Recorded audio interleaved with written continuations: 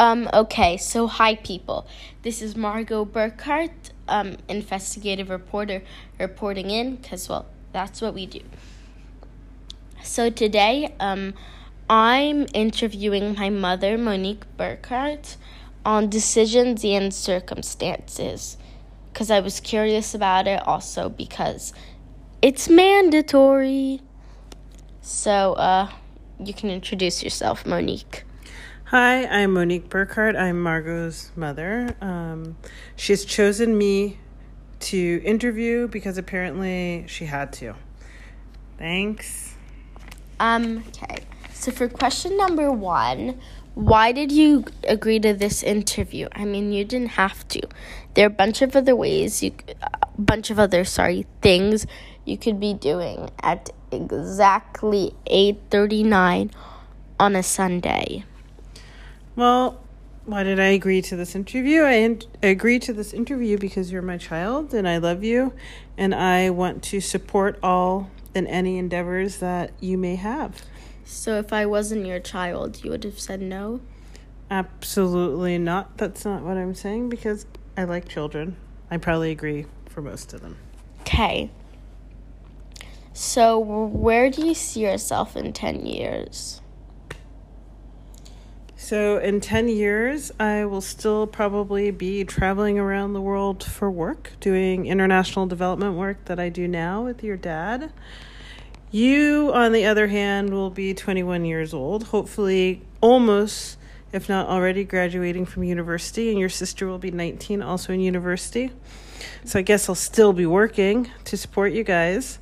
But other than that, I see myself living a very similar life to the one that I have now. Okay, Monique. Thank you for your response. But when might you plan your retirement? Why, most importantly? So I plan to retire in about 15 years or so when I'm 60 years old. And hopefully by this time I will be able to have enough financial resources that I won't have to work full-time for work and that I can spend some time doing other things that I love without necessarily having to make a lot of money. Also, my kids will be older by then, hopefully launched on their own, maybe starting families on their own. So I should have enough time to devote myself to a passion project. One thing that I've spoken about with your dad is perhaps running or owning a small hotel, one where we get the opportunity to meet people from a variety of places, a variety of walks of life, and just sharing someplace that we love with others. Okay. Thank you. What would you do if you could go back in time and change 3 things? What might you change? And always, most importantly, why? So off the top of my head, I can only think about one thing that I would change, and that is the weekend that my father passed away when I was 25 years old. I was just starting, maybe I was younger than 25 actually. Anyway, I was in the middle of, I was doing my master's degree. It was a weekend. My dad had gone into the hospital for a checkup, nothing really important, but he hadn't been feeling well, so we thought it would be best that he get it checked out.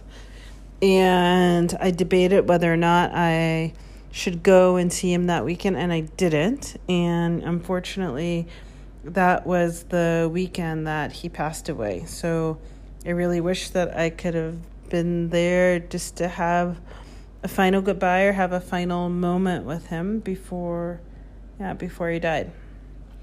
So what is something you think is or was an obstacle in your life? I would say an obstacle. I think I've been kind of lucky that I haven't had too many barriers in my life, but I would say one of the things that I would have, this goes to your other question about like to have changed, is at times in my life I really wish I would have been more disciplined, that I didn't procrastinate as much, because I think that maybe I could have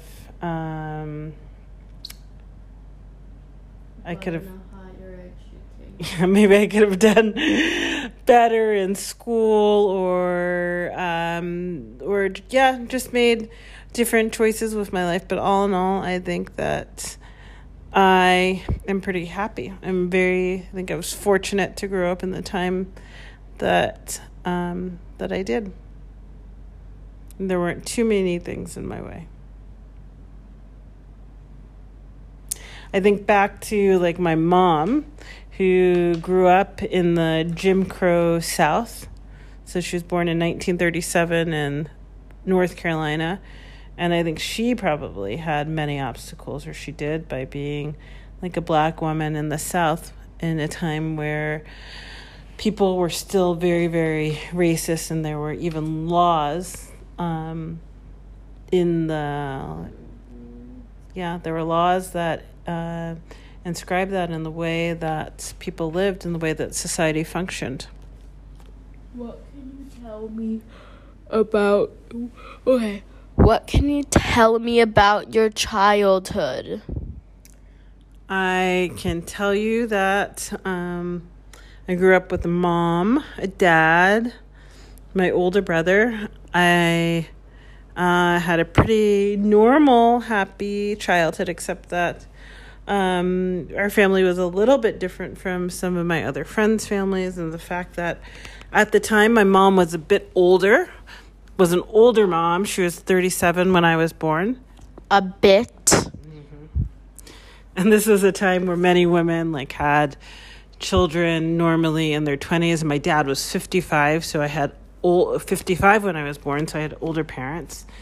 And also because of that, my dad retired when I was young, so we moved to Florida from New York, where I had spent a lot of my life. So I grew up between New York and Florida. So I moved around a lot. I think I went to 6 or 7 schools between kindergarten and graduating from high school in 3 different states. So that was interesting. But I had lots of good friends at different times, so I was pretty happy.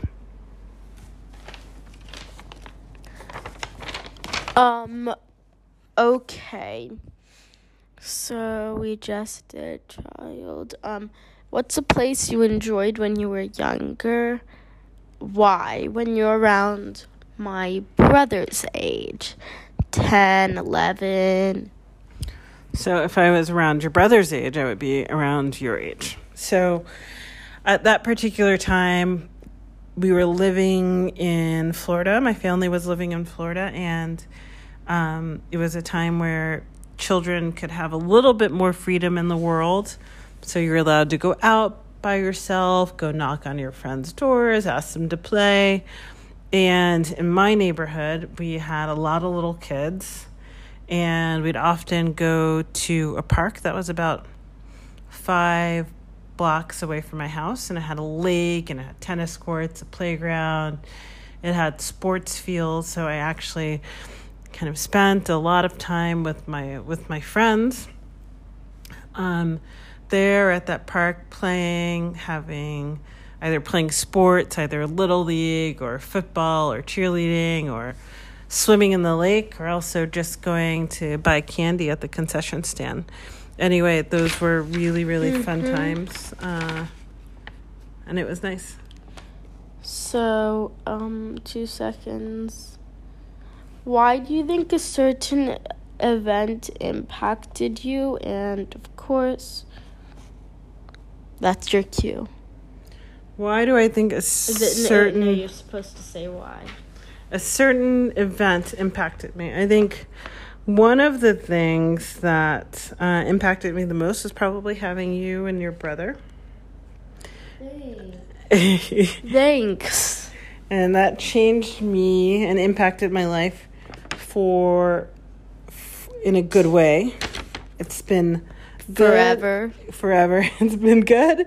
And it's also been it's been challenging, and I'm very, very happy about that. Okay. So when do you think was the prime of your life, and the prime of my life, why? I think, was in my 20s, probably after I graduated from college until the time I met your dad. Or even after that. How did you meet him? So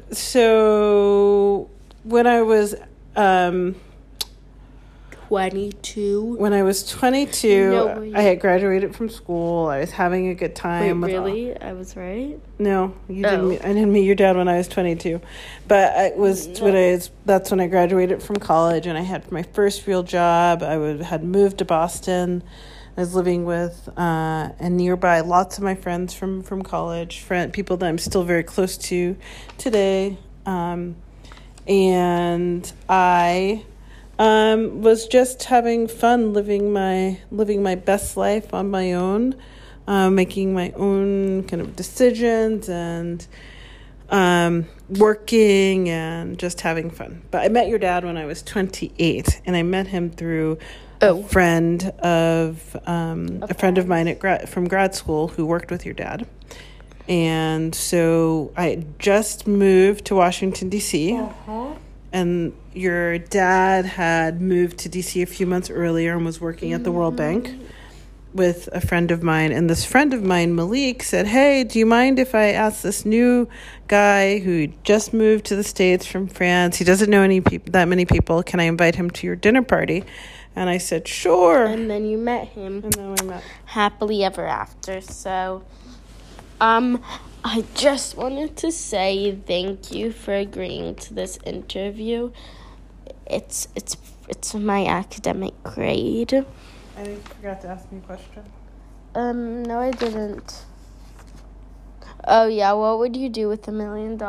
Just get it out fast, because I have to go to bed now. I'm tired.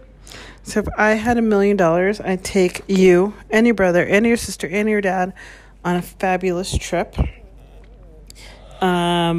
Maybe an all around the world trip where we go to like a great one place on every continent, so we could see someplace in all the continents, and take 6 months and do that. And then I would invest the rest of the money and For retirement, yeah. For retirement, of course. Yes. So,